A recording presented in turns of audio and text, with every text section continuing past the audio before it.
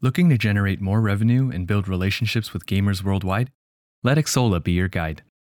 Xsolla, a global video game commerce company, has helped thousands of game developers and publishers of all sizes fund, market, launch, and monetize their games globally and across multiple platforms. To learn more, please visit xsolla.pro/AOIAAS. Hi, I'm Austin Wintry, and this is the Game Maker's Notebook. Today I chat with Ben Starr, the lead actor in the recently released Final Fantasy XVI.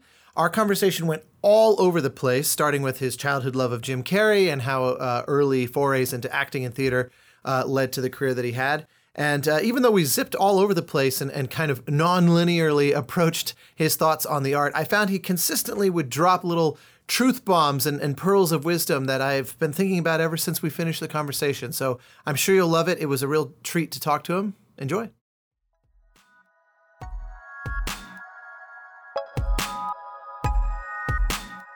Welcome to the Game Maker's Notebook, a podcast featuring a series of in-depth one-on-one conversations between game makers providing a thoughtful, intimate perspective on the business and craft of interactive entertainment.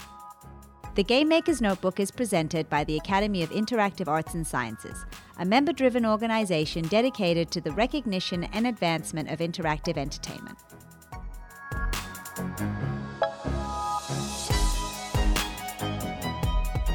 Hi, Ben Starr. How are you? I'm very well. Thanks for joining. This is one of those that the number of times that I've done this with someone that I hadn't met before are pretty rare, because I'm normally, in the kind of composer to composer shop talk with someone I've often known for years. So this is going to be fun because you're basically going to be indulging me, just asking a bunch of intrusive personal questions and really prying into those things that make you uncomfortable and confront your inner demons, the whole 9 yards. I want to be a husk by the end of this interview. I want to not even know myself. We will break you down such that we might build you up. That's definitely, fantastic. This is a very intense, very kind of personal, vulnerable podcast. Great. I mean, I had many years at drama school for that, so I welcome it. Please tell me. There's one thing I've learned about actors. It's, they're very hesitant to go into personal places, and they tend to be all very, very reserved with their emotions, and so. In all earnestness, I'm stoked to get into it because, one of the things that's I should probably be slightly reserved in how I frame it, but it's a bit of a recurring theme, I think, across a lot of the audio sphere of games. When I look at sound designers, composers, and actors as sort of subsets of the audio umbrella, it's a little bit of a toss-up on who among those working at high levels in the industry are themselves actually gamers and kind of embrace the medium. There are quite a few composers, for example, that don't necessarily play games outside of the time they spend working games. And the same could be said of sound designers. It's probably a little less common with sound designers since it's just the technical nature of it even further than the rest. But also actors. It's a bit of a lot of folks, I think, just see themselves as kind of booth voice types that go in there, get the lines done, and then go home. Yep. But from everything I've come across about you, you are quite thoroughly one of us, so to speak. I say as a proud gamer. I am fully in it. It's I find it very strange that I'm at this point where someone who has played games and would say that their hobby outside of everything about my passion centers on video games. So to be here is very weird. I'm just an actor who loves playing video games and has just gotten to play a major character in a video game as well. I feel very weird about it. So does that mean that it was kind of like parallel lanes of your life, that you were always a gamer, you were always an actor, and only really in the last few years have they sort of interwoven, but they were both always there in one form or another, essentially? Yeah, completely. Like the performances that have shaped me as an actor and shaped me as a person are from video games. Obviously Wow. also from TV, but there Well, are. let's start with that. That's a great. I would love to unpack which are some that have really, because I want to get into your background and what led you to be a performer, and also what got you into games. But set both of those threads aside for a second. Let's just look at some of the performances that shaped you. That's a unique angle that we don't get to talk about on this show very often. Yeah, I mean, I think when I first came across quality video game voice acting in general, was Metal Gear Solid was the first. I think about the fact that was on PlayStation 1. And if you were to like do a side-by-side comparison of acting on PlayStation 1 games, Metal Gear Solid is just head and shoulders above everything else. Simply because I mean, pretty much across every way you could analyze that game. It was so it's just light years ahead of its time, as they might say. In everything. And I think that was the game that I first went, wow, this is amazing. And from that point on, I was specifically David Hayter or the whole everyone. cast.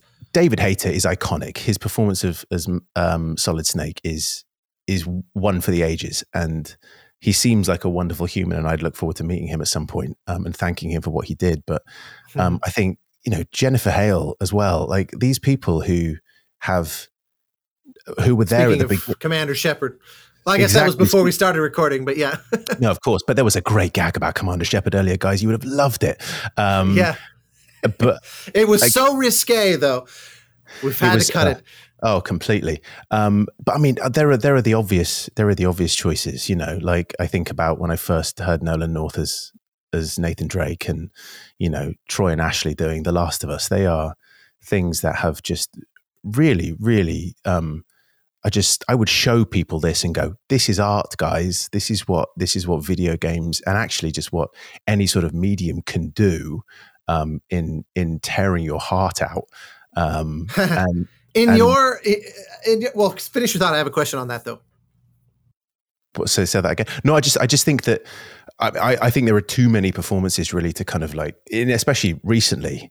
I keep just thinking about Abu Bakr Salim is a great friend of mine, and what the passion that he brings to Assassin's Creed Origins is just as Bayek is absolutely heart-wrenching, and just hearing people bare their soul over tens or hundreds of hours is more than you get in a TV show, in a film. It's a really, really amazing thing to experience, and you feel like you aren't just watching them, you are them.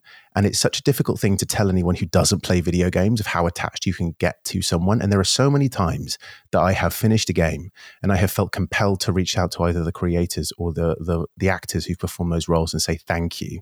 So I recognize it now when people come up to that and say that about me. And although it might seem strange to some people, because I am that person who has felt compelled to do that, I want to kind of, recognize that is a perfectly acceptable and normal thing to do, because they do make you feel these things. It is a fascinating, almost conundrum that if you don't play games, you simply can't, I think, appreciate that level of attachment. I remember having that specifically with Mass Effect, where I've played through it multiple times and just became so invested in every little minutia. And, I live in Los Angeles, and most of my friends are filmmakers and quite a few of them don't really know that much about games. And there was one writer-director friend of mine in particular, where I just talked up Mass Effect for hours. And then finally he said, how do I see I'd sort of impressed upon him the scope of the game such that he said, well, I'm clearly never going to just sit down and just drop 80 hours on this trilogy of games. That's like binging an entire series that went 5 or 6 seasons. It better be damn good. And I of course, I would advocate, yes, of course, but Mass Effect is probably a bit of a tough one if you're new to games. I wouldn't necessarily advocate it as one's first sort of as their entry point. But I remember pulling up some scenes, and it was amazing how I could feel that out-of-body experience watching random clips of both gameplay and the cinematics, where it was like I was asking him to decipher a foreign language, and just like it would be like, here, watch this show in Italian as a non-Italian speaker. Yeah. And I could just see his eyes glaze over, and all these things that for me are heart-rendering moments. Mm-hmm. He just would look at it and say, yeah,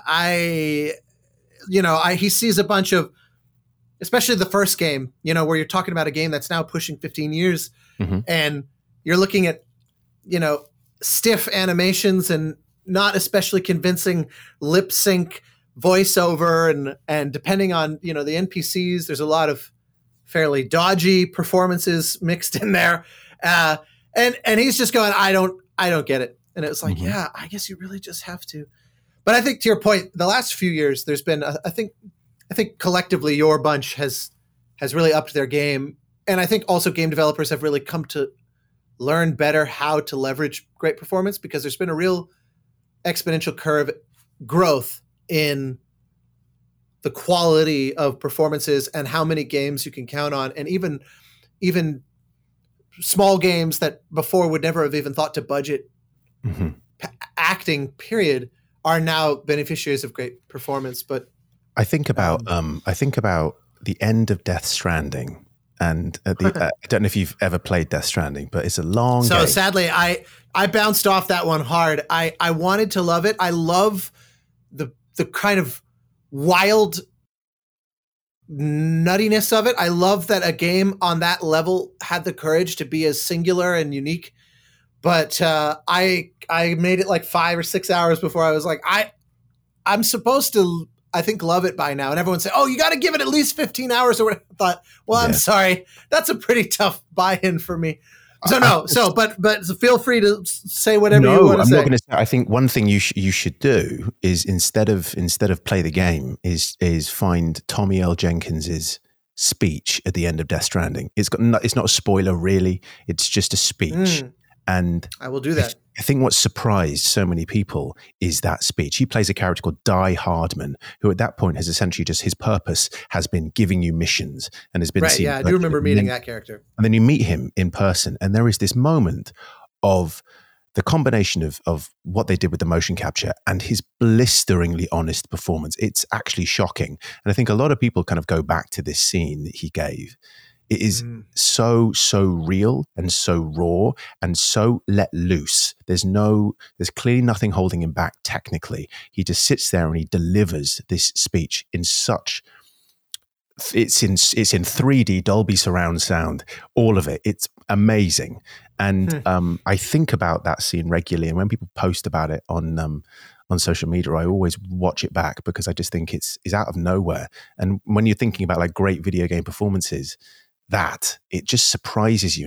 You're thinking, wow, this is so moving, of a character that had almost zero personality up to that point. His purpose was a quest giver, and yet through the power of acting, he was just magnificent, absolutely amazing. So just watch it. I think it's like a 5-minute scene. It's amazing.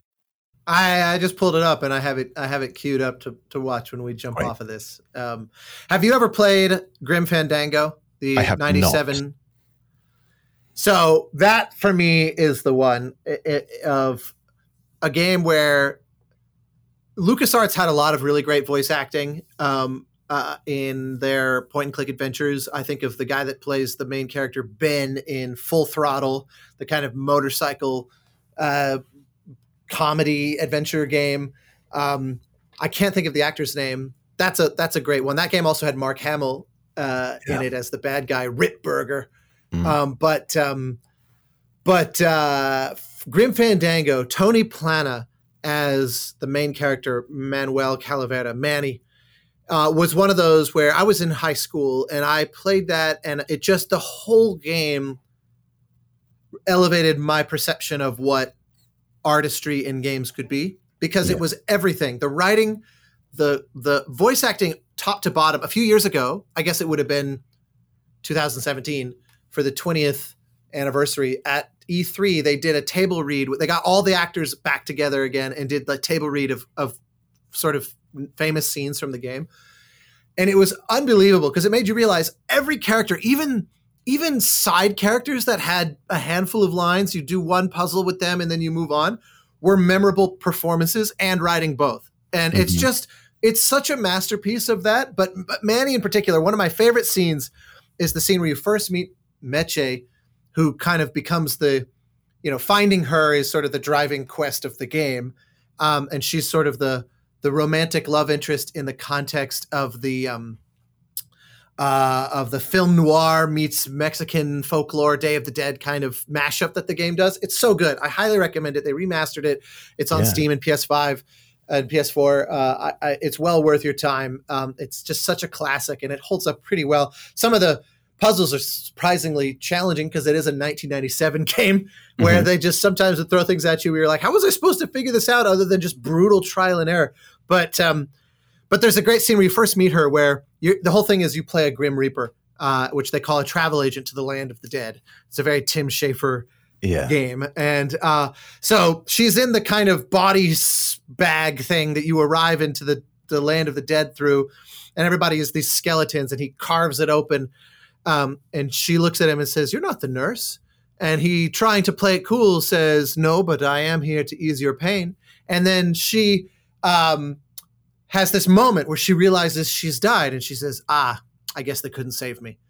And it's just this 3 little lines exchange of capturing that discovery that you've died moment. And it's not really played for laughs. But it's a very short little moment. But as a teenager, it just blew me away because there was so much poetry baked into such simple lines. Just the idea of capturing that awakening of, oh crap, I just realized where I am. It was so amazing. And with different actors, it wouldn't have. Say again? But I think you're onto something there, because what you've described is that amazing synergy, and I love this the most, when you have the synergy between the writing and the acting. And obviously, an actor is only as good as the words that he, she, they have to say. And I think it is that you've just described an amazing scene that has just really, in 3 lines, has distilled an emotion, and the actor has probably just said the lines. They probably haven't put that much feeling into them, but it's that amazing moment of those moments coming to life. And I've found that in my career is a lot of the things that people like are actually things that I have done very little work on. I just said what was in front of me, and I'm taking credit for it. When in fact, it's like, if you get the simplicity of the writing, then actually, obviously actors can elevate the work.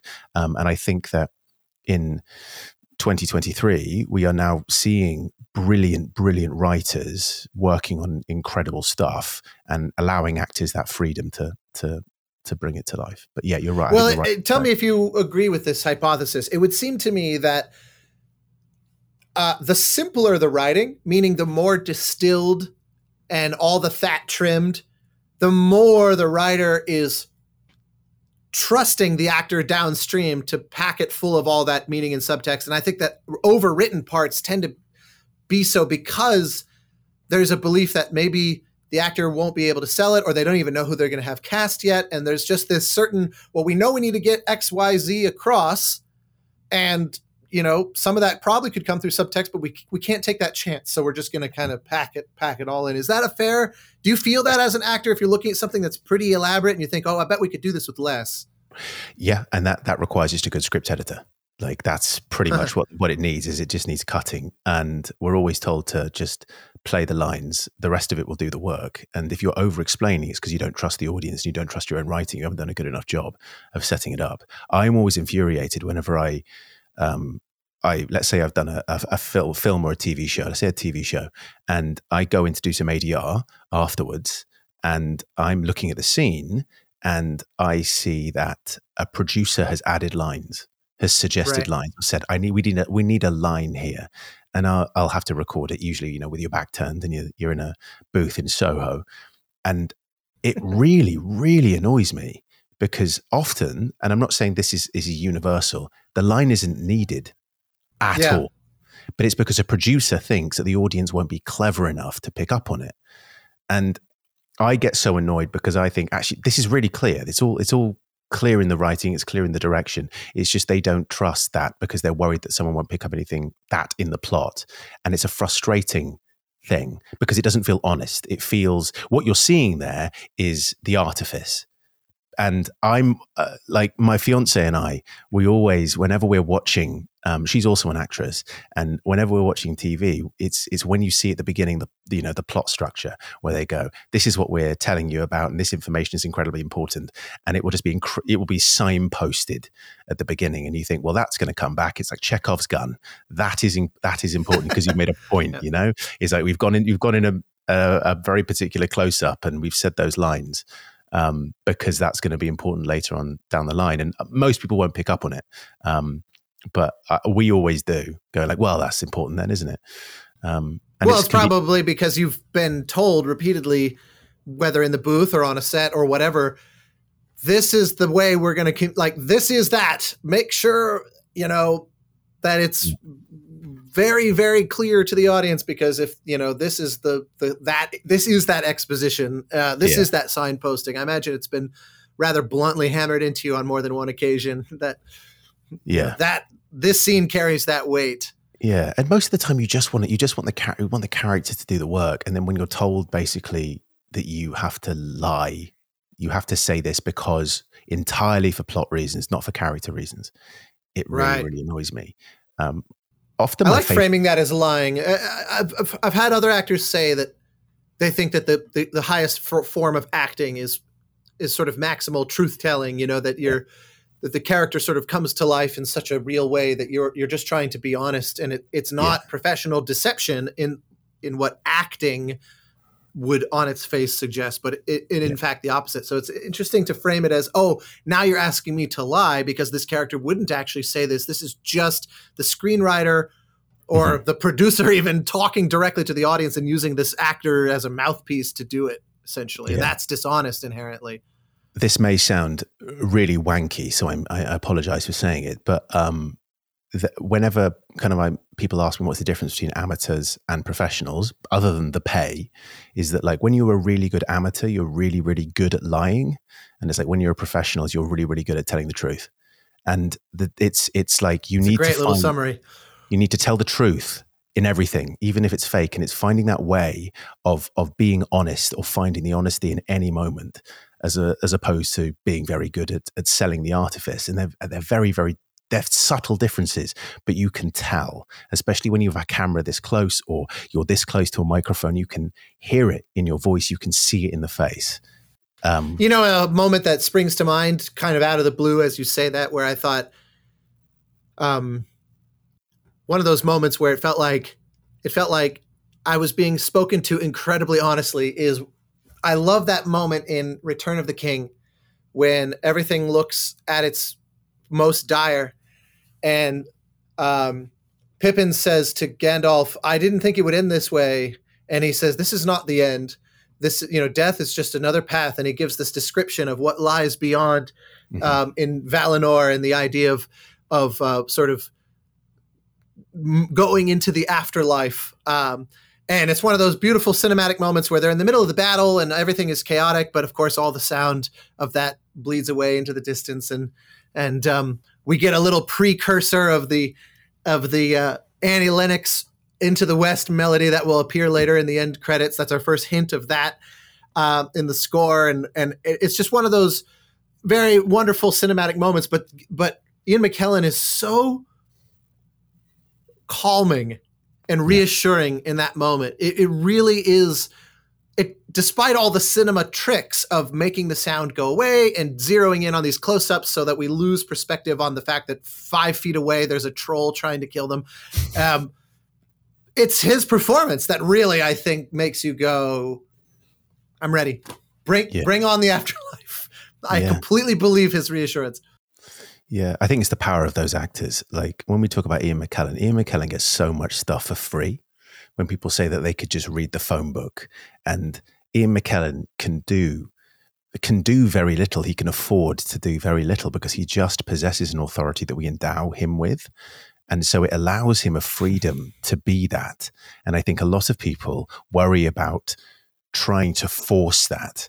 There is just some actors, Brian Cox, you look at Brian Cox in Succession, basically plays Brian Cox, but is so powerful with it that it's just there's brilliance there. And I think Ian McKellen is Gandalf. I mean, there is no difference. Ian McKellen is Gandalf because he just has that authority that means that he can break all the rules that other people would probably try and, stick to. And it's really great when an actor like that is, creates the rules and then breaks them down and breaks your heart as a result of it.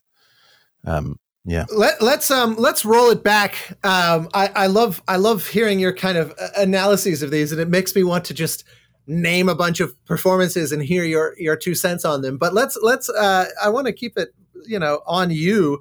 And so the sort of 2 parallel lanes of your life, I'm curious to kind of get to the origins of both of those, both when you sort of discovered acting and performance and what led to that, irrespective of games, and then also what got you into games, where was those earliest gaming memories, which ones kind of were that spark, that one that made you just go, oh, I need a steady dose of this in my life. So take your pick about which one you want to unpack first, but I'd love to really get to know both of those.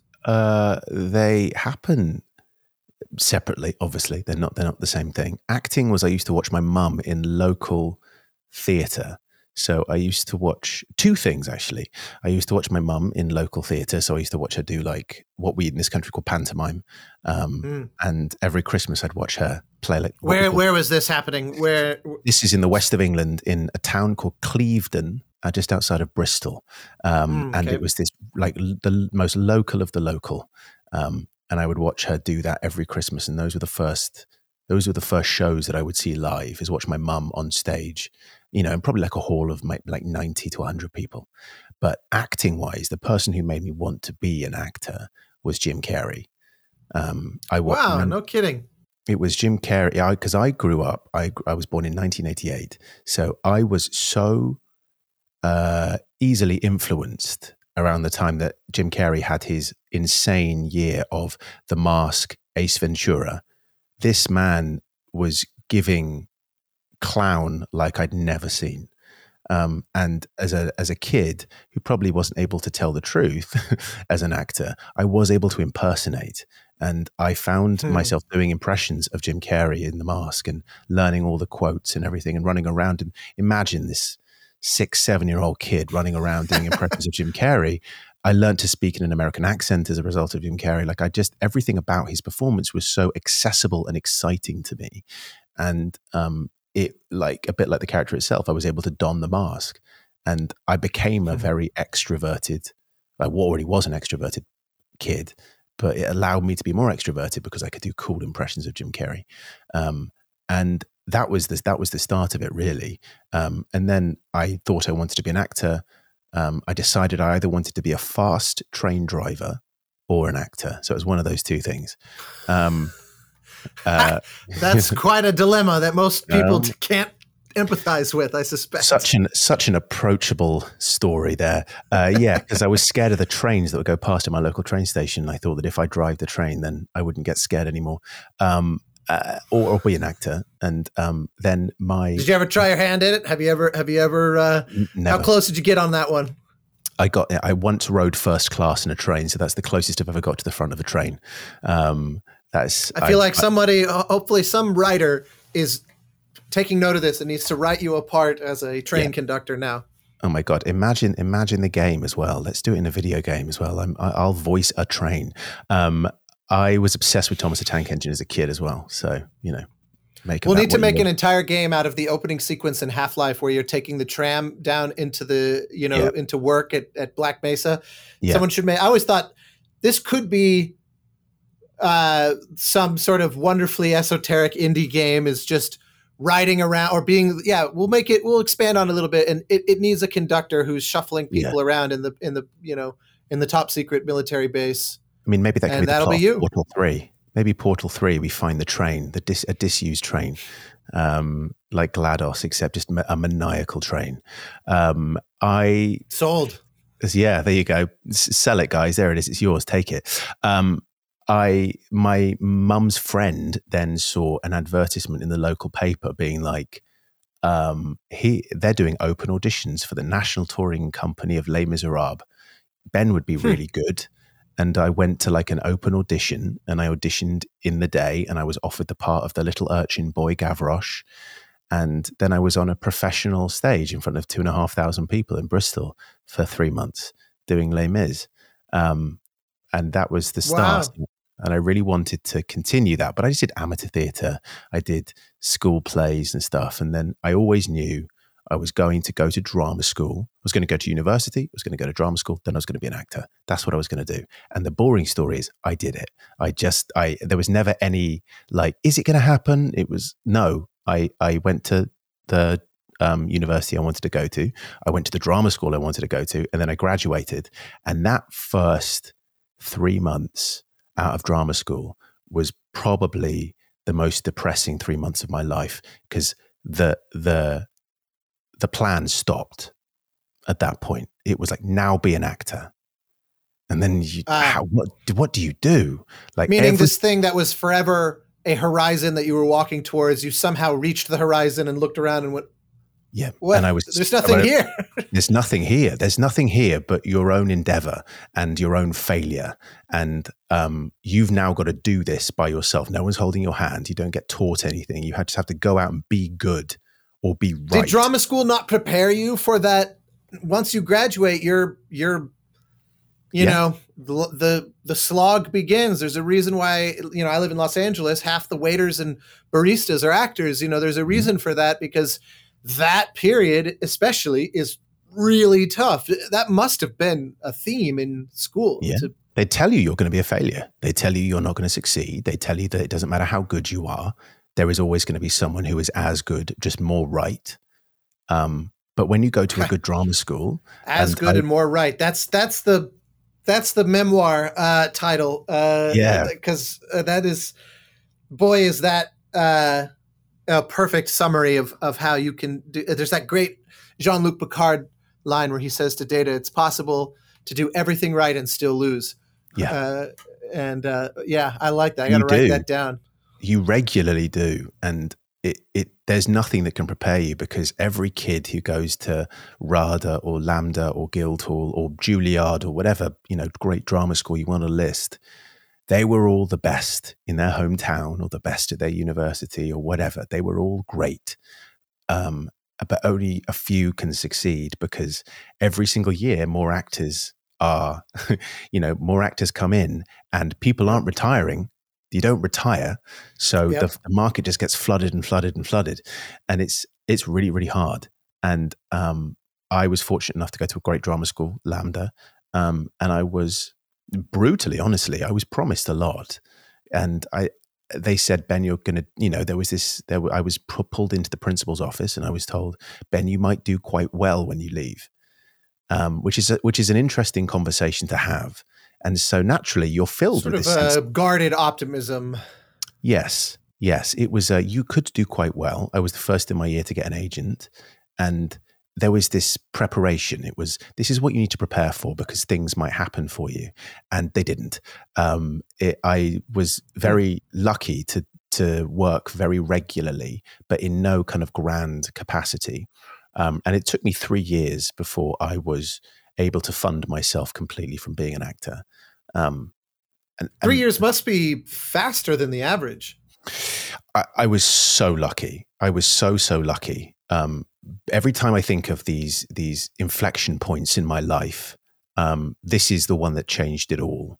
And it was the moment where I met the right casting director at the right time, who then cast me in another thing afterwards. And at that point, everything snowballed to a point where I was able to buy my own house. I was able to kind of set up a foundation from which I can continue to fail just a little bit more comfortably. It gives you that crash landing of like, it's okay when things are hard, I can still go back to the things that I've built, so I don't fall all the way back to the floor. I think so. A lot of what you're saying, I feel very connected to, and I relate to, like when you mentioned having a sort of boring story of latching onto an idea early on and then single-mindedly pursuing it until it happened. It's very much the same with me.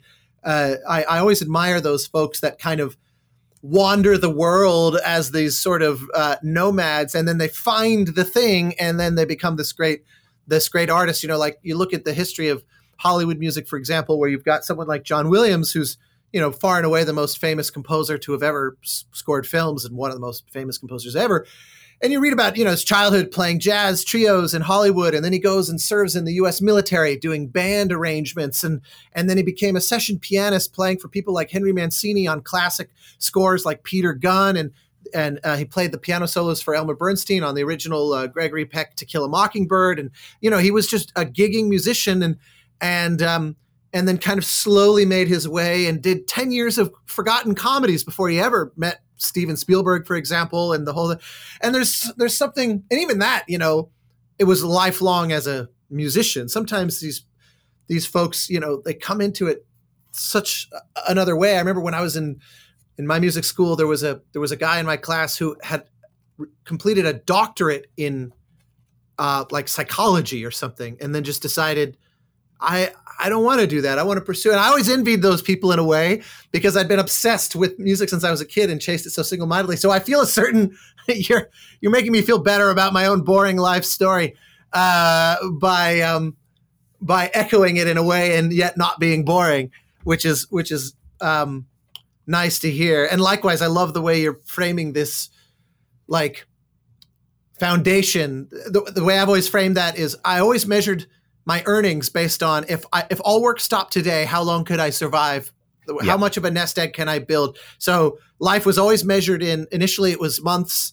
And then once I reached the point that I could theoretically go a few years and retain and make no extra money, did I finally feel like I guess I'm on two legs on some level, finally that like this has gotten me where, I can afford to fail and experiment and try things that don't work out. You said it beautifully. I'm essentially just echoing it right back at you. I think you're right. It was so comforting. I was doing a play at the National Theatre, which is a big theatre in London, quite a while ago now. And we were on at the same time because there are different theatres in the National. And we were on at the same time where with King Lear was on at the time. And that was played by a very kind of respected actor in the UK called Simon Russell Beale. And after the shows, we would all kind of go back into the bar and talk about, what we've been doing for the day. And I met Simon quite a few times. And Simon Russell Beale is, in this country, a national treasure. He is just one of the greats of British theatre and film, but like a very, very famous stage actor. And I, casually asked Simon what he was doing after this. And he went, I don't know, dear. I'm terrified. And it was amazing. How old were you when you heard that? Oh, I think I was 20. I think I was 24, 25 when I heard it. And at that point, I was still, in that period of having to do other jobs outside of work. As soon as I finished that job, I would have to go back and, go back to the day job and make some money. And it was interesting to hear that even at that point in his 60s, he was maybe 70s, 60s, I think. He was really, really scared. And I thought, okay, that's interesting. Even people who you'd imagine wouldn't be scared. And I imagine it's not because of the money. It's probably to do with the fact that he loves working and he loves the work. Yeah. But that's kind of maybe how I want to be when I'm older. I want to always want to be working. Yeah. What's the alternative? The kind of complacency of like, there's a lot going on. I can pick and choose, and it feels very like this. If at minimum, like there's going to be payoffs to that, but there are trade-offs more accurately. But if the art of it is really kind of your driving motivation, then that comfort can be a little bit of an insidious thing that sneaks up to you and promises you attractive things, but actually won't help you. Also, it won't help the art. You'll get this. You'll understand this. But this idea that what your job is your art and your passion. So how do you separate yourself from those moments? How do you separate your self-worth from those moments? And it is a continuing learning curve for me to dissociate all of those things.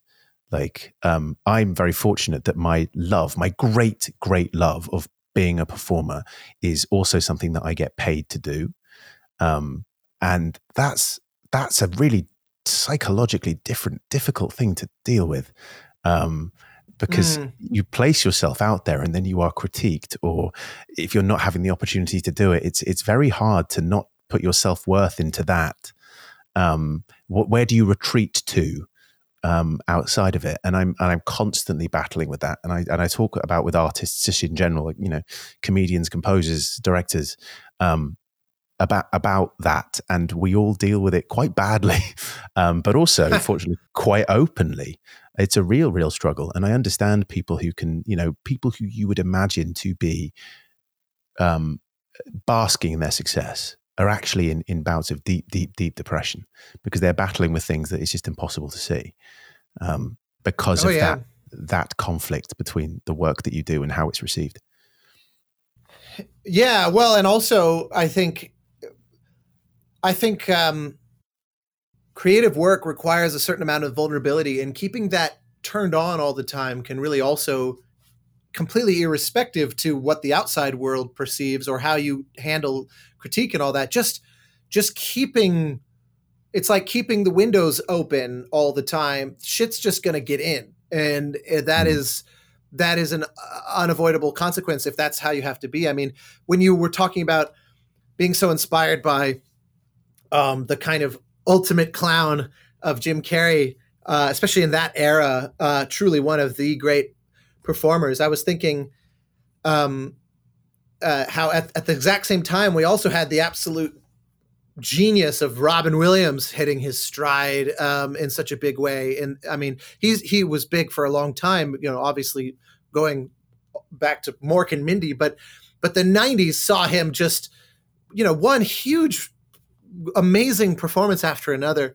and also we started to really see his range. You have Awakenings and things like that starting to really show that he wasn't just the clown. He had this incredible depth as a performer. But I was thinking about him as you were talking about Jim Carrey. But sadly, Robin Williams is also a very tragic example of somebody who we had no concept for how much struggle there was in being such a kind of open. It's like a live wire, you unsheath the wire, and so everything that touches it just channels electricity in all directions, and that can be incredibly destructive.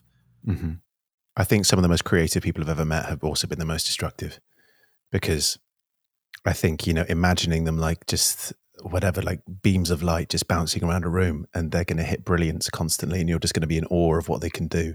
And then you can see them crash land in the worst possible ways, because how do you maintain that when someone shines so brightly? And I have many colleagues who I've seen shine so brightly, and then the opposite, and then the sadness comes, and it's hard to keep it up. Robin Williams, as soon as you said it, my eyes went, yeah, oh my God.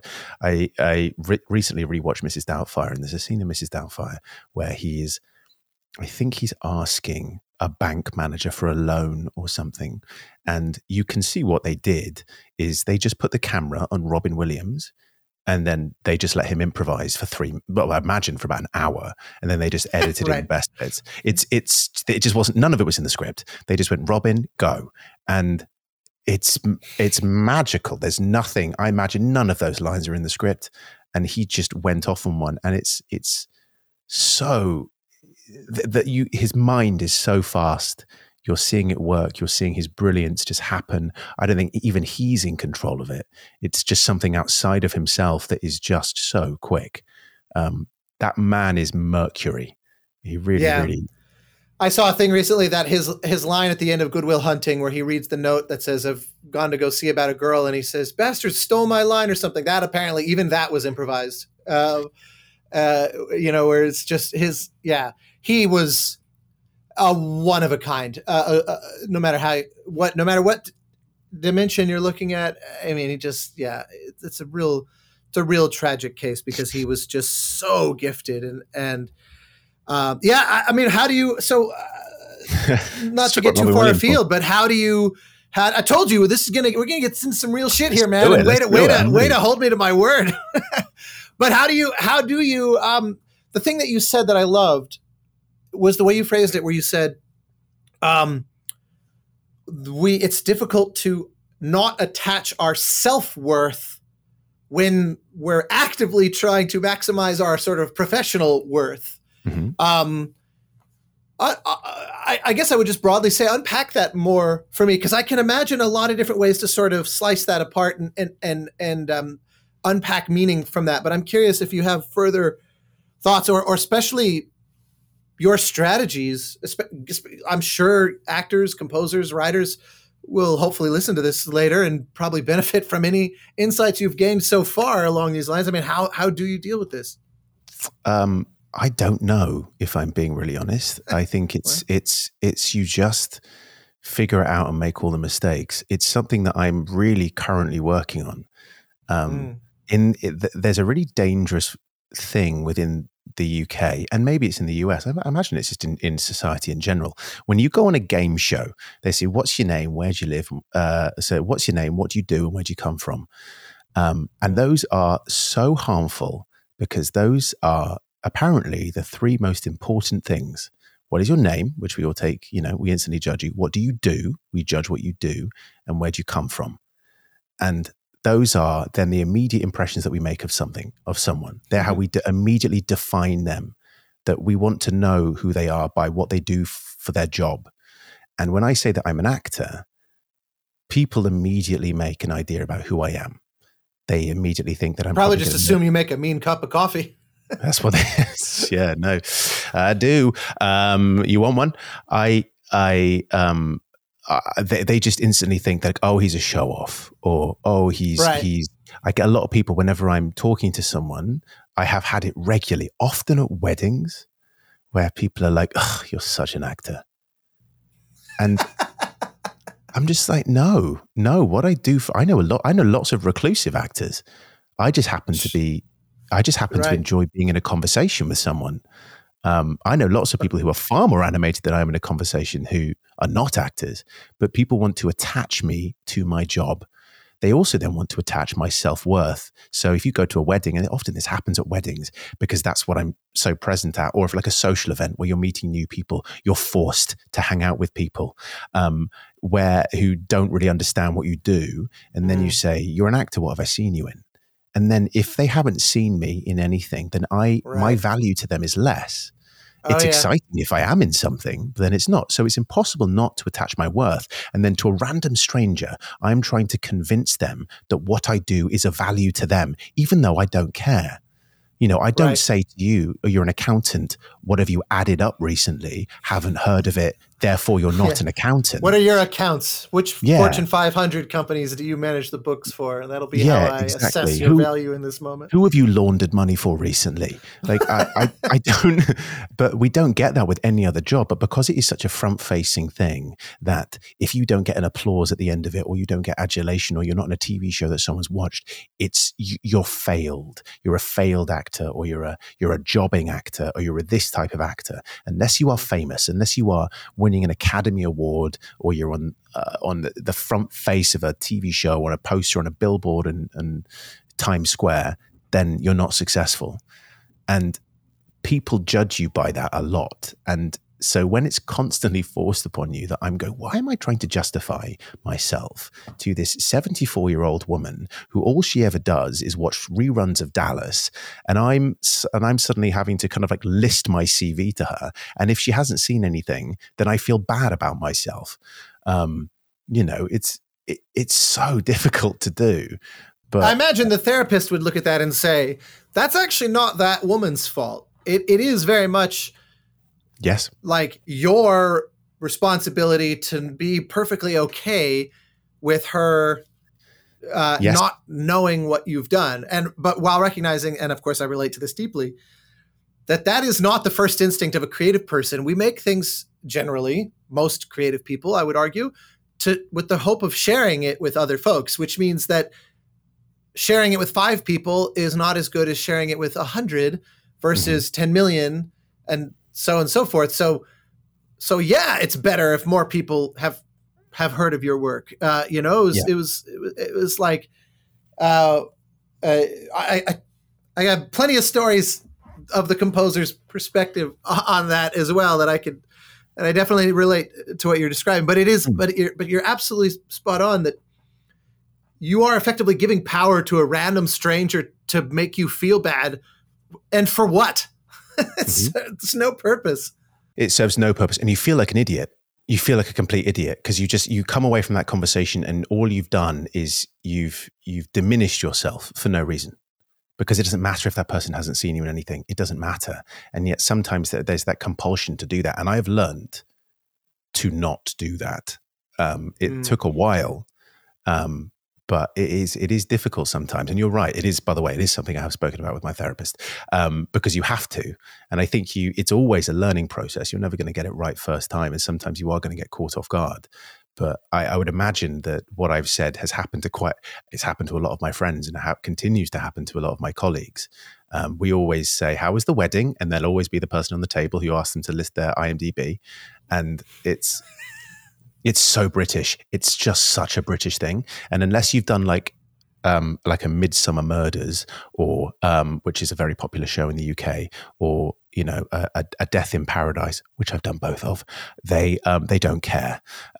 So it's right. Or you're on a soap. If you're on a soap, it's a huge thing in this country. If you're in something called Emmerdale or Coronation Street or whatever, that's so funny. We used to get this a lot, and a lot of actors around kind of like my age who came out around, basically were working 5 or 6 years ago. You'd always get, you should be in that Game of Thrones. You should be in that. You get people say, you should be in that Game of Thrones. You should be in that Downton Abbey, the 2 biggest shows in the world at the time. And people would just suggest that I should just go and be in that show. Yeah. I'm sure that, they'll find a spot for you. Just go, just ring them up. Just ask. If you don't ask, you don't get. Yeah, that's always, it's funny because you mentioned something that you said that harkens me back to that.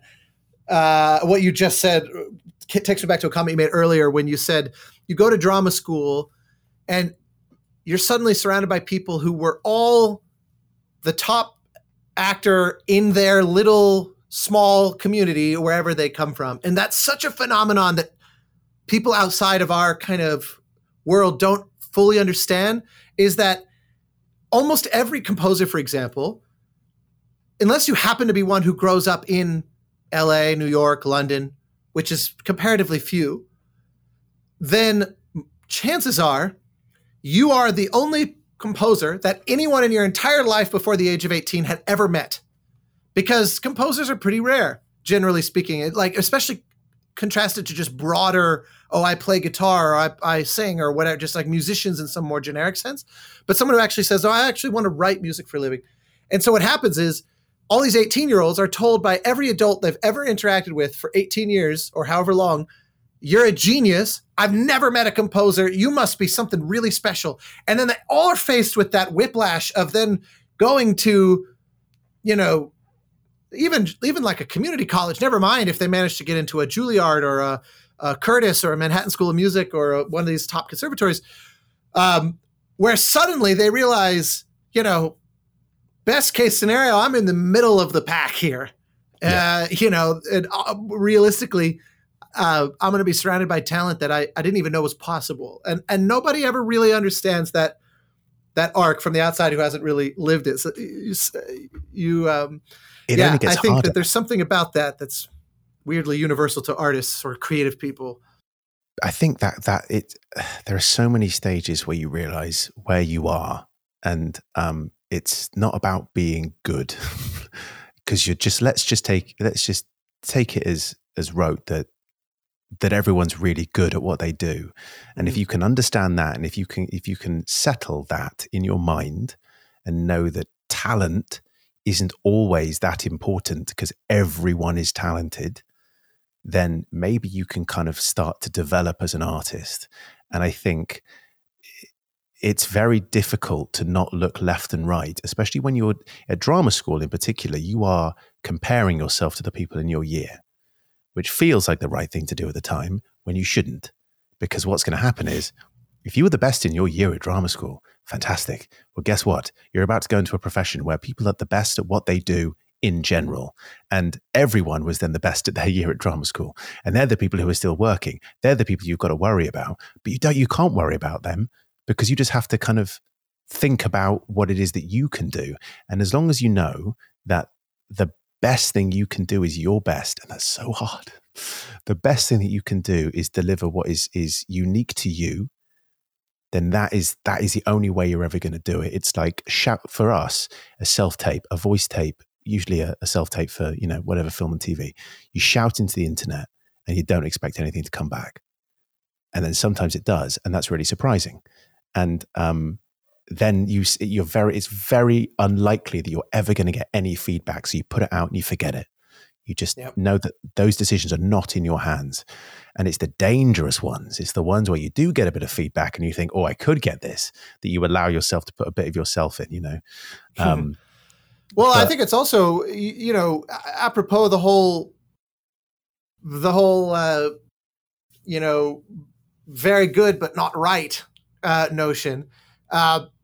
Someone who is not the person who's the bottom of the drama school is seemingly just as likely to land some game-changing, life-altering audition right out of school that, would seemingly make everybody go, well, wait a minute, what the hell are they doing landing XYZ big spot? It's like my father, he was a surgeon, and he always used to say, the nickname they give to the person who graduated at the bottom of the class in medical school? They call them doctor. It was like, we're all walking out of here equally qualified, and the perception of who is the best may be actually proven totally meaningless 5 seconds out of the gate. Exactly. Because also we're taking luck completely out of it, which is if that person happens to be available I think about this all the time, just like the again, inflection points where you are right at the right time. It's amazing how many stories you hear of the great artists, the really successful people who might be in the zeitgeist. The story is usually they weren't that remarkable at drama school, but they have allowed themselves professionally to flourish because they are brilliant at what they do, and they found a way of harnessing that and seizing those opportunities and maintaining that kind of momentum to a point where they are very, very successful in winning awards and doing the right work. Right. And that is so common. Imagine common for you with a lot of your colleagues where, people call them late bloomers. I don't think it's that. I just think it's that they gave what they gave at the right time. Clive came along because I didn't get other roles that I really wanted. And if I had got those other roles that I really wanted at the time, I wouldn't be here talking to you. I wouldn't be celebrating Final Fantasy 16. I wouldn't have done any of that because I wouldn't have been available for it. And so, boy, do I know that story. Yeah. And I'm going, wow, I'm here now doing the coolest thing that I've ever done in my career because of my failures, because of it is that I wanted to be in this TV show and I got really, really close to it. And I was testing with the lead actor and I was really devastated when I didn't get it. And then if I had got it, I would have been out filming when this audition came in. I never would have. Wow. It's a very healthy perspective to keep for the next time you don't get something, which invariably will be around the corner. It happens to everybody all the time at every stage of success. Well, before we unpack your experience on Final Fantasy, because obviously I do want to get into that, just take me back a little bit to that other question of what first put games on your radar, and if those absolute earliest memories of watching your mom perform and then pursuing acting, and there's on the one hand you're watching Ace Ventura and The Mask. Where in there did games first appear, and just kind of what was your relationship with them through the years? I always wanted a Nintendo. I always wanted a Sega, and I never got them. Or my friends had them, so I'd always see it from afar. But I did have a Game Boy. Excellent. And that Game Boy, a console known for its great acting. Oh my God, the greatest performances of all time. You don't know acting until you've played Batman, the animated series, over and over again. Paperboy. Those games are the things that got me into gaming. I would take that thing everywhere. I still have it, this little black case. Does it still turn on? They kind of stop working after a while. A lot of time. I had one that I left a battery in there for too long, and the battery exploded, and so it just completely rotted the inside of it. No, this one still works. It still works, and it's one of the old ones. It's like one of the grey ones that probably just has all the dirt from decades and decades it's of use. super thick, and Yeah. Yeah, like the chunkiest thing you've ever seen. And then the first console I ever got was a PlayStation 1, and the first two games I ever got were Gran Turismo and Resident Evil 2. And I played about 10 minutes of Resident Evil 2, was way too scared, never played it again. And then Gran Turismo, Gran Turismo was the game that I would first play. And then it wasn't really until Final Fantasy VIII that I just was like, this is it, this is the future. And Final Fantasy changed everything because of the fact that it was on 4 discs. It was longer than a novel. It's longer than so many films. It was a story on a scale that I had never seen before. And then I was in. I mean, I've been on a PlayStation since I first got it, probably in 1998, 99. And I've been playing constantly ever since. And I've had PlayStation 1, PlayStation 2, 3, 4, 5. And I love it. I'm in the system. I'm in it. And I never had an Xbox. And that wasn't that I dislike Xbox. It's just that I stayed loyal, even with the awful cell processor with the PlayStation 3, where Skyrim would like load itself on top of itself. It was the most unwieldy possible thing. But I've loved gaming, and it has always been my passion. It has always been what I do. I was very fortunate to do lots of drama and lots of sport, and I was a very active kid, but I would always want to come home and play my PlayStation. And I played everything on it, really, all of them. Like, I think about PlayStation 2 and like being obsessed with Time Splitters and SSX and then Devil May Cry. God of War, I think, also started on PS2. Yes, it did. And I remember the last 2 games I played on my PS2 were God of War 2 and Final Fantasy 12. Like the 2 in the same year, the swan song for the PlayStation 2 were those 2 absolute masterpieces. And they're God of War. I remember my parents were out for dinner, and I think that moment where you see Cronus for the first time, you come up and there is crawling in the desert. I'm thinking, this is what? That was just such things that can create that feeling. We just absolutely live for those. I mean, it's just it's one of those. It's the tragedy of becoming a connoisseur that it's increasingly challenging to surprise someone with one of those moments where you just feel like, what did I just experience? What did I just witness? I'm trying to think of the last game that gave me that feeling, like you're describing, because I so relate. Like for me, that first time down in the bathysphere in BioShock 2006 or so, when you get that speech, no, says the man in Washington, from Andrew Ryan, and then the reveal of Rapture, that was such an incredible way to start a game, that I just remember I was so hooked. And then likewise, I remember being so blown away that they managed to basically pull the same exact trick, but by flipping the biome. They did it again, and I was just as impressed at the beginning of BioShock Infinite when you shoot up into the sky and then come drifting down through the clouds. Those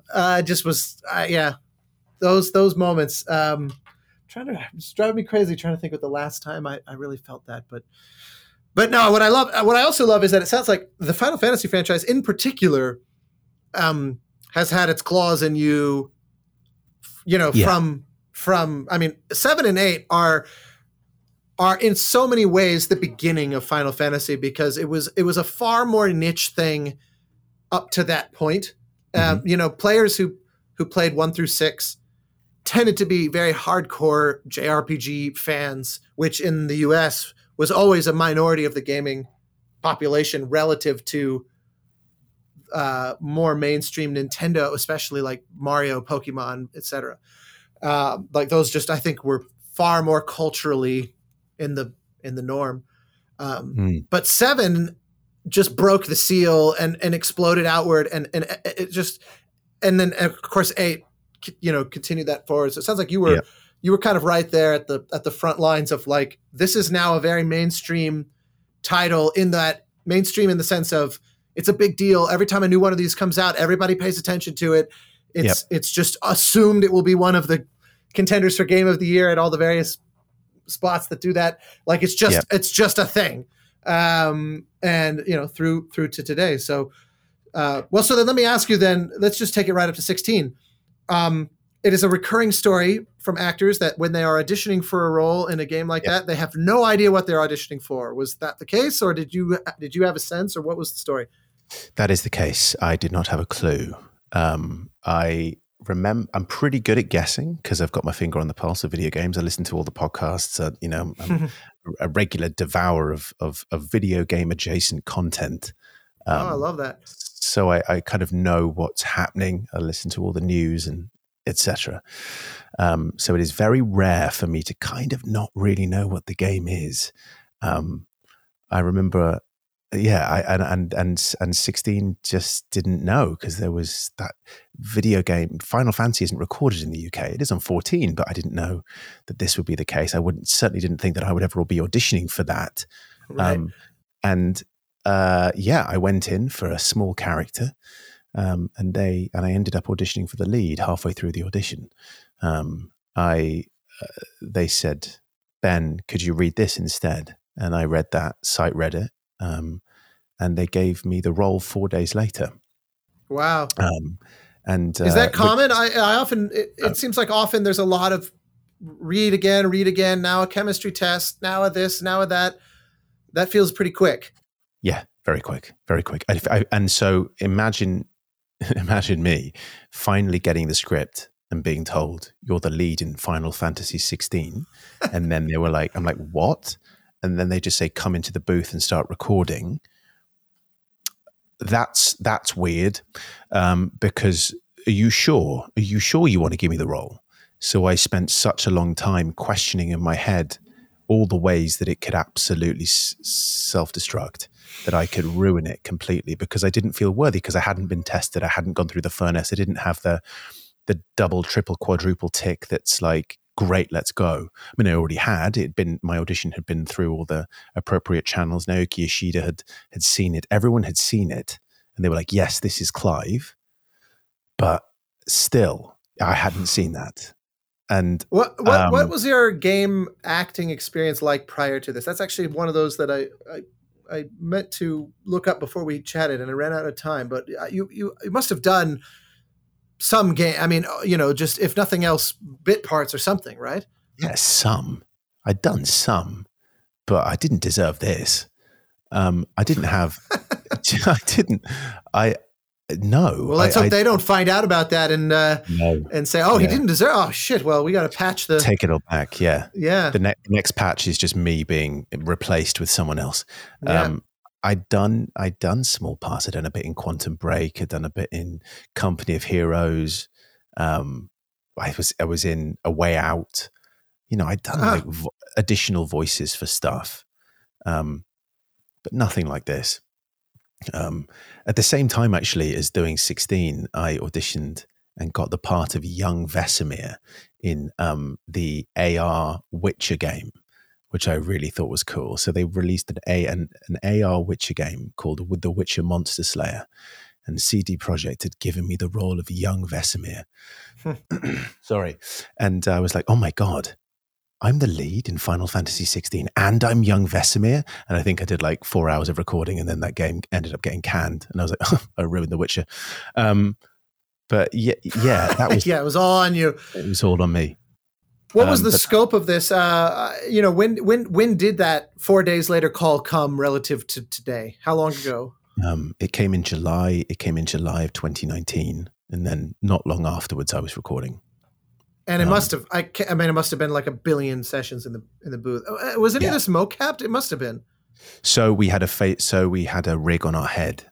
They were at the same time doing mocap in Hungary and Japan. So they had the people moving around and doing the scenes, and then we had a head cam, and then they would basically put our facial movements onto the characters' heads and stuff. So it was really. What is that experience like as an actor? Because you full use of the body, especially with you having theater and film and TV experience, where there's no not doing that. It's never just, unless you're the voice of the computer on Star Trek or something, or, that's a body experience. To see someone else's physical movements somehow having to mesh with your, Yeah. I can't even really begin. It must have been surreal to say the least, if not a source of interesting, like, oh, that's not what I would have done. Interesting. I learned a lot. I learned a lot about myself as an actor. It feels like one of those tip of the iceberg. There's a lot of good and bad below that statement. Yeah, because I think it was a very difficult but freeing process. I was given a lot of bandwidth to shape Clive, and we were able to find stuff within that I never otherwise wouldn't have found. And I think that also meant that because of the freedom I was given for Clive, I was able to make a lot of mistakes. And so what you do is you reveal a lot of yourself through those sessions. And when you're very vulnerable with your team, that can be a good and a bad thing. And you can maybe be hard on yourself if you're not doing the right thing, and annoyed if your choices that you make aren't necessarily working. And sometimes you're tying yourself up in knots because you want to both serve the story and give an honest performance. And that was so rewarding. And I can say that now, having done it. But there's a reason why it took 4 years, because we wanted to get it right. And there are bits in this game that I look back on and I'm just so proud of, because it was those moments of synergy between what I wanted to achieve and what we actually achieved. And we go, that's it. That's what I was looking for.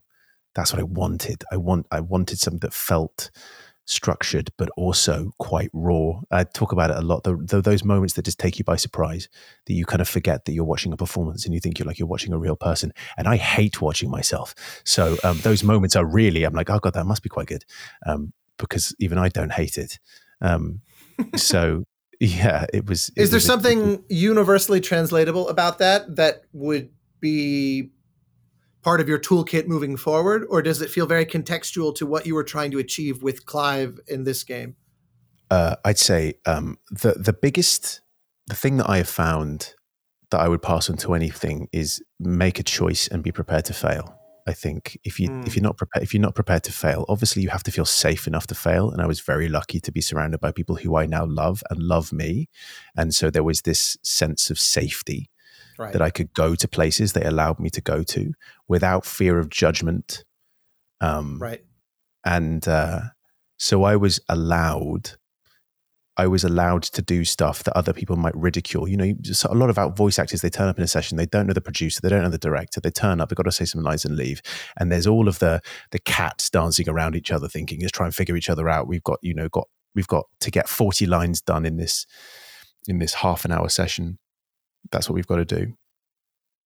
But in this, I was on this for 4 years. God, the mistakes we made. You said 2019. Does that mean you were still recording this year? Is that even possible? No, it wasn't. It was just, we weren't recording this year, but I still call it 4 years from the moment of like starting on it to finishing when it finally came out. Finished. That's totally fair. I was more curious. Like that was a better way to phrase that was, when did you wrap your sessions relative to the release? Because sometimes it is actually pretty quite a while before that. Like I think there was a real confidence with what they wanted to make. Like there was a real sense of like when it was done, there was no kind of need to come back and re-record anything, because we'd spent so long kind of stitching it together that there was a big gap. Not a big gap, but we all had the gap for COVID, not really knowing what's going on. And it changed a lot because a lot of the team who were in Japan couldn't come over anymore. But yeah, once it was finished, I had to come back and do some more recording for some trailers or whatever. I had to, revisit Clive to, do Revenge is a Weapon which is a line I had to do for the Game Awards trailer. And there were bits that I had to add in for whatever promotional stuff. And then it was all just like going to press events and talking about the game in whatever way. But it's the strange thing of prepping for something and then it becoming real and then people judging you for it. Oh, the judging. I'm sure you Well, know. I mean, it seems like it's been incredibly well received. I've only been able to personally make it a few hours into the game. So the bulk of your performance, I've still yet to make it to. But I certainly, from talking to my friends, especially friends of mine that are just like diehard, like they will, by the end of the first weekend, they will have beaten, like, no matter if it's 80 hours, they will, Monday morning, blood red eyes. They were like, nothing could stop me. And everybody seems to, just the game has been incredibly well received. It seems, across the board. A actor friend of mine, I was messaging with the other day, a guy named Rahul Kohli. I'm not sure if you're familiar with who he is, but he was. I told him I was going to be chatting with you, and he was like, "Man, Clive is just so fucking sexy, man." He was just really. he was extremely. He was I think ready to get down on one knee for you, basically, after making his way through Final Fantasy 16. So I would call that well judged. Yes, he Instagrammed me actually the other day. Sorry, I've got something in my throat. There you go. Talking about Rahul, I guess, just does that. Yeah, it's just got something. He'll be thrilled to know that. I'll send him this clip. He'll feel thoroughly appreciated. There we go. Yes, he. So Rahul tagged me in an Instagram post of him doing an impression of me, and I thought that was the greatest honor of an actor that I admire doing an impression. That was so cool. Funny. Yeah, I mean, I think through this process, I can't take credit for any of the game other than what I did as an actor, and so when I take away, how people talk about it, I feel so honored that. The work that we did as a cast has been celebrated in the way that it has, because so much work went into it, and so much of our time went into it, and people really, really, really care, and so that was really, really gratifying. And like I say, there's so much of a lot of things that happened in my life during the process of making the game and I've spoken about it before, how much of my own personal experience of loss and pain and stuff I've placed into it, that you put that out in the world and you think, God, it better be good, Ben.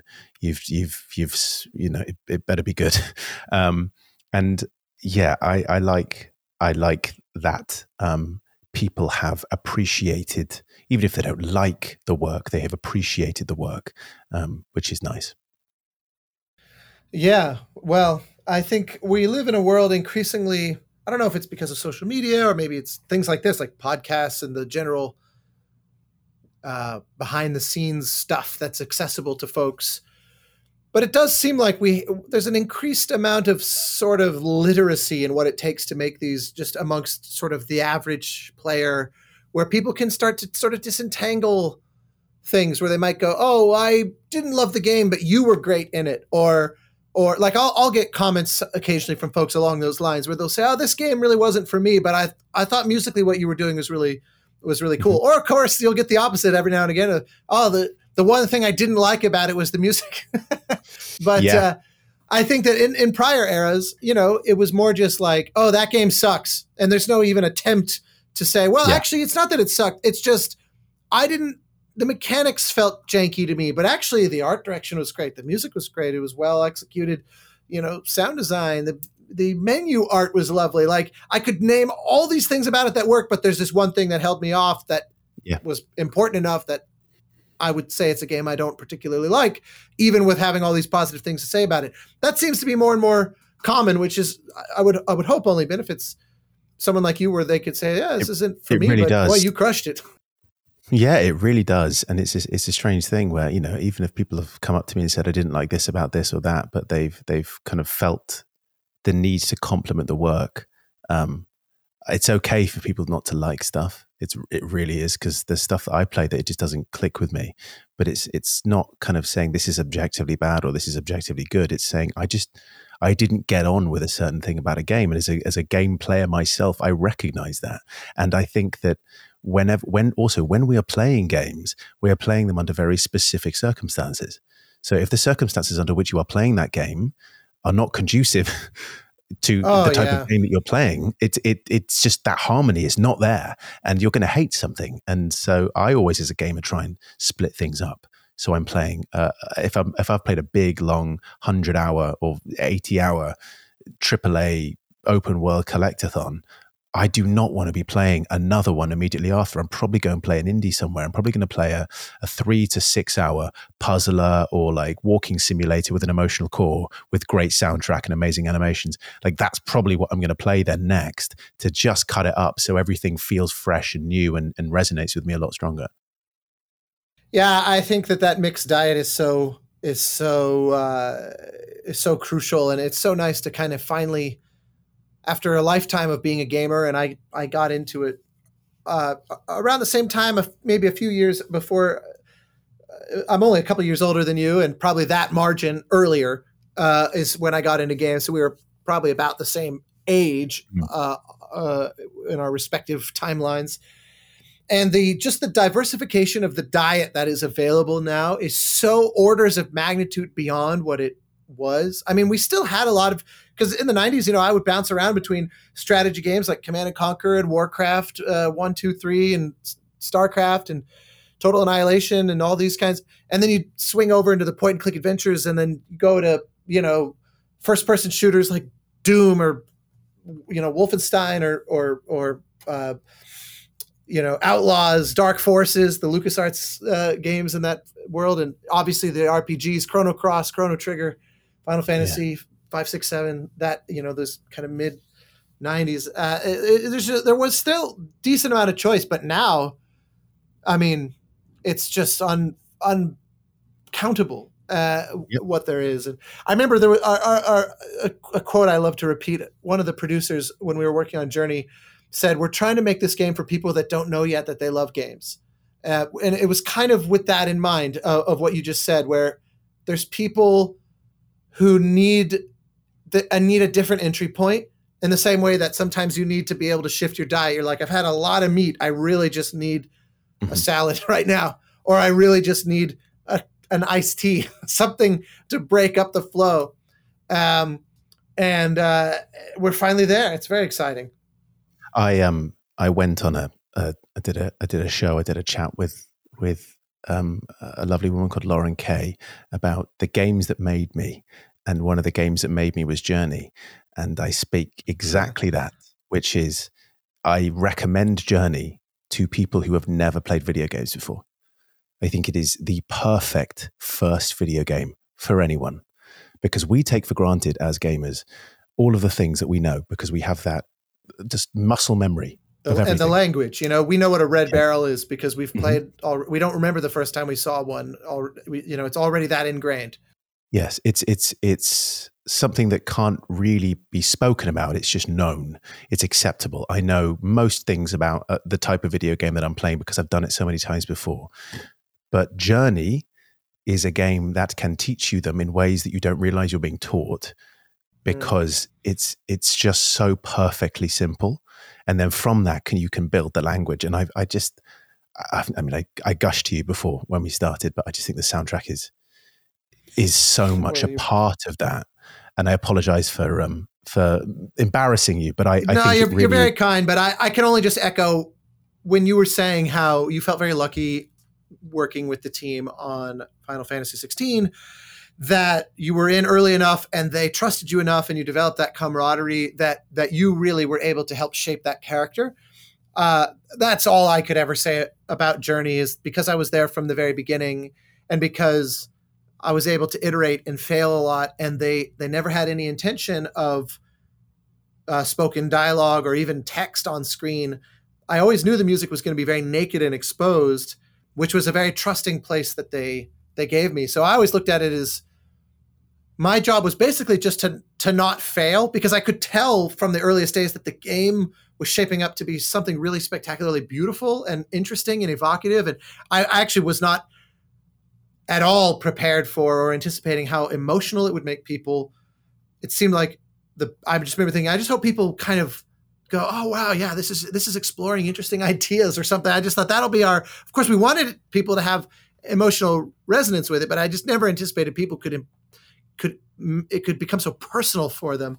the way that it for many it did. But yeah, the main thing was just like I felt grateful that they were putting me in this position of trust and that we could try it a lot of times. Every piece of fragment, every note that's in there is version like 100 because it was let's play with it. Let's try things. Let's try the bad ideas and then whittle from there, that kind of thing. So, it was deeply collaborative. I'd take marginal credit at best. Yeah. That it was just luck, very, very luck. And also I was weirdly at the right, when you mentioned the casting director, that it was kind of that magic moment in your life, I was exactly the right age and like amount of broader curiosity. And I think the game was too, it came out, if Journey had come out much later than that, I suspect it would have been lost in the crowd. It seemed to have just cosmically perfect timing that none of us could have engineered. And that's another one of those pills that can be difficult for creative people to swallow. Sometimes, because how many great films have you watched or games that you've played that no one knows about, and you were like, man, if this had come out 1 year earlier, 1 year later, or if it hadn't been for this, or it hadn't been for that, or like when I was walking out of Troy and I went and saw Indiana Jones 5, and he goes, think how much we would have enjoyed this if there hadn't been other Indiana Jones movies. It's like there's a lot to love about this, but nested within, when and where and its predecessors, there's a lot of things working against it before you've watched frame one. Mm-hmm. And that's just how it goes sometimes. And not one person who worked on the film could be blamed for any of that. There's a lot that I could say to that. I think about that a lot. But with regards to games, I think one of the more obvious examples of that is what people would consider to be the greatest first-person shooter campaign of all time, which is Titanfall 2, and how people feel that game is so underrated because of the time that it was released by EA at the time. And it was up against Battlefield and Call of Duty. And it was released in this window where it just died. It died on the vine. And that story and what it achieves technically and just emotionally is just lost because of that. And everyone will call it the most underrated experiences. And I remember playing it and just being like, wow, why were not more people speaking about the greatness of this, of mechanically how far ahead of its time it was. It just, there you go. And it's that. And it could have been the one that people don't just talk about critically, but talk about commercially as well. And it just didn't happen. And you're right with Journey, that game is great because it's a great game. But also it hit me at a time that just changed everything. It's the game that got me into indies. At that point, I then played pretty much every indie that I could possibly get my hands on. I think I went from Journey to The Unfinished Swan to Limbo to... freaking Playdead. To me, Inside is maybe the most perfect game ever made. Yep. To me, Inside is just flawless. I literally wouldn't change one, no matter how nitpicky and fractionally, like one pixel. I just think it's just immaculate execute. It's one of those things that the best games, I would argue, do things that only a game could do. That's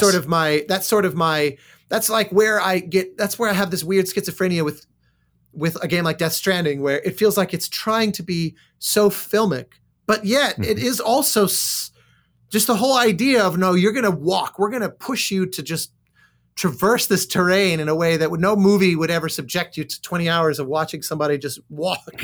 Like, you need to go through that and physically do it and not overburden your pack and deal with the rain and the weird, interesting kind of asynchronous social component of, I think about all that and I'm like, wow, that is actually really bold and interesting game design in a way that only a game could do. I just wish it didn't have, to my taste, 40,000 hours of cutscenes sort of constantly pulling me out of that. But that's just me. But Inside, on the other hand, is like every single part of this could only be a game.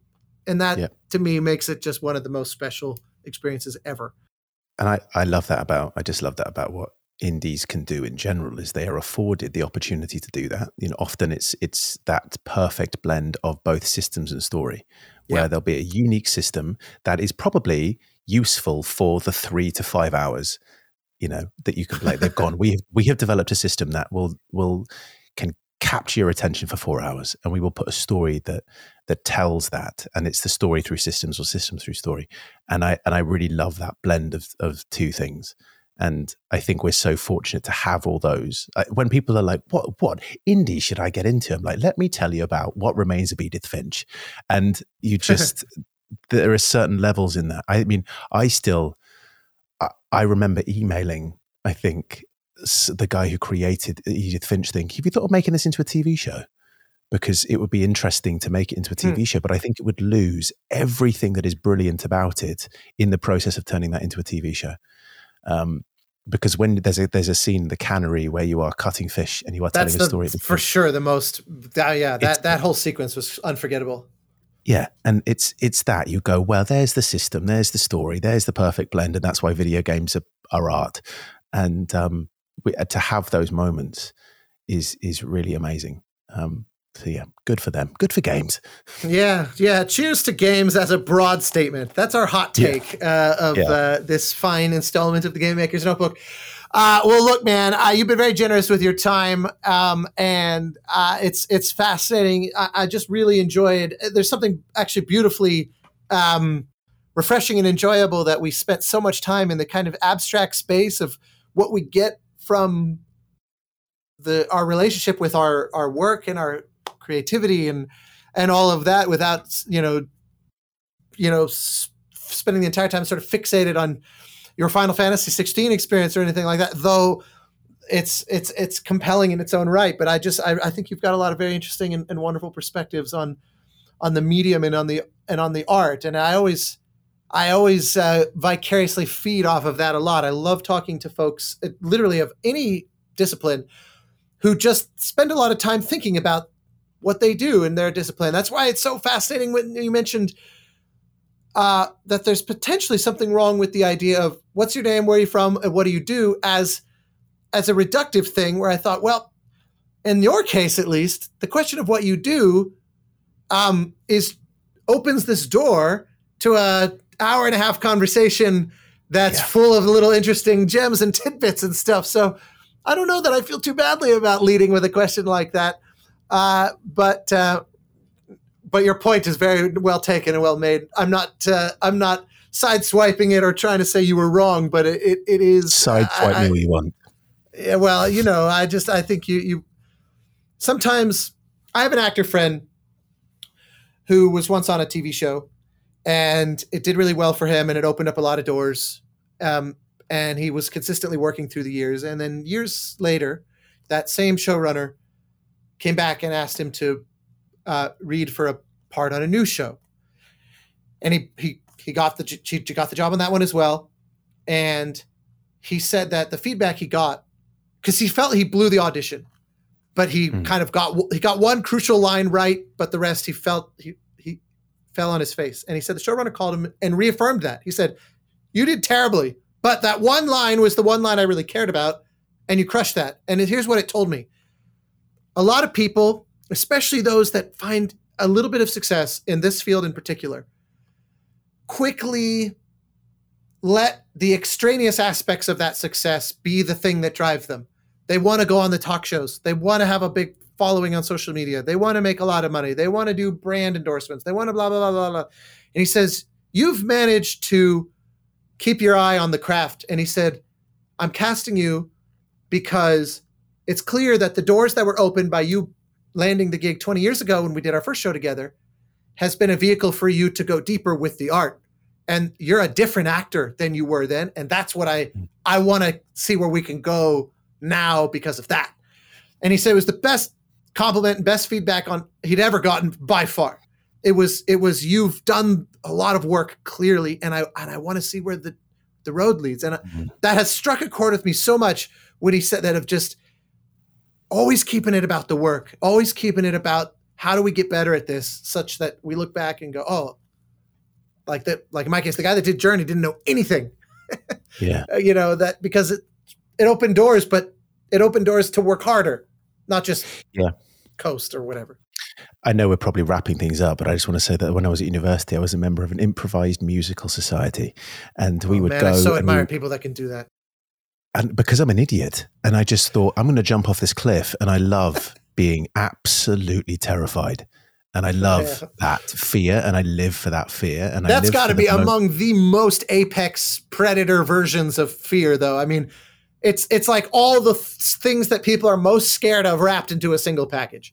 Yeah, it's absolutely terrifying and stupid, and also wonderful when it goes right. And I think that is something that I will continue to do, and have kind of continued to do in my career, is just make choices that challenge you, and jump into the unknown, and whatever goes from here, after Final Fantasy, I just really want to just do stuff that scares me.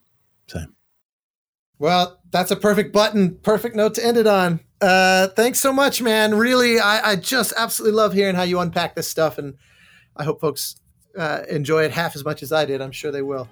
Awesome, man. It's lovely to talk.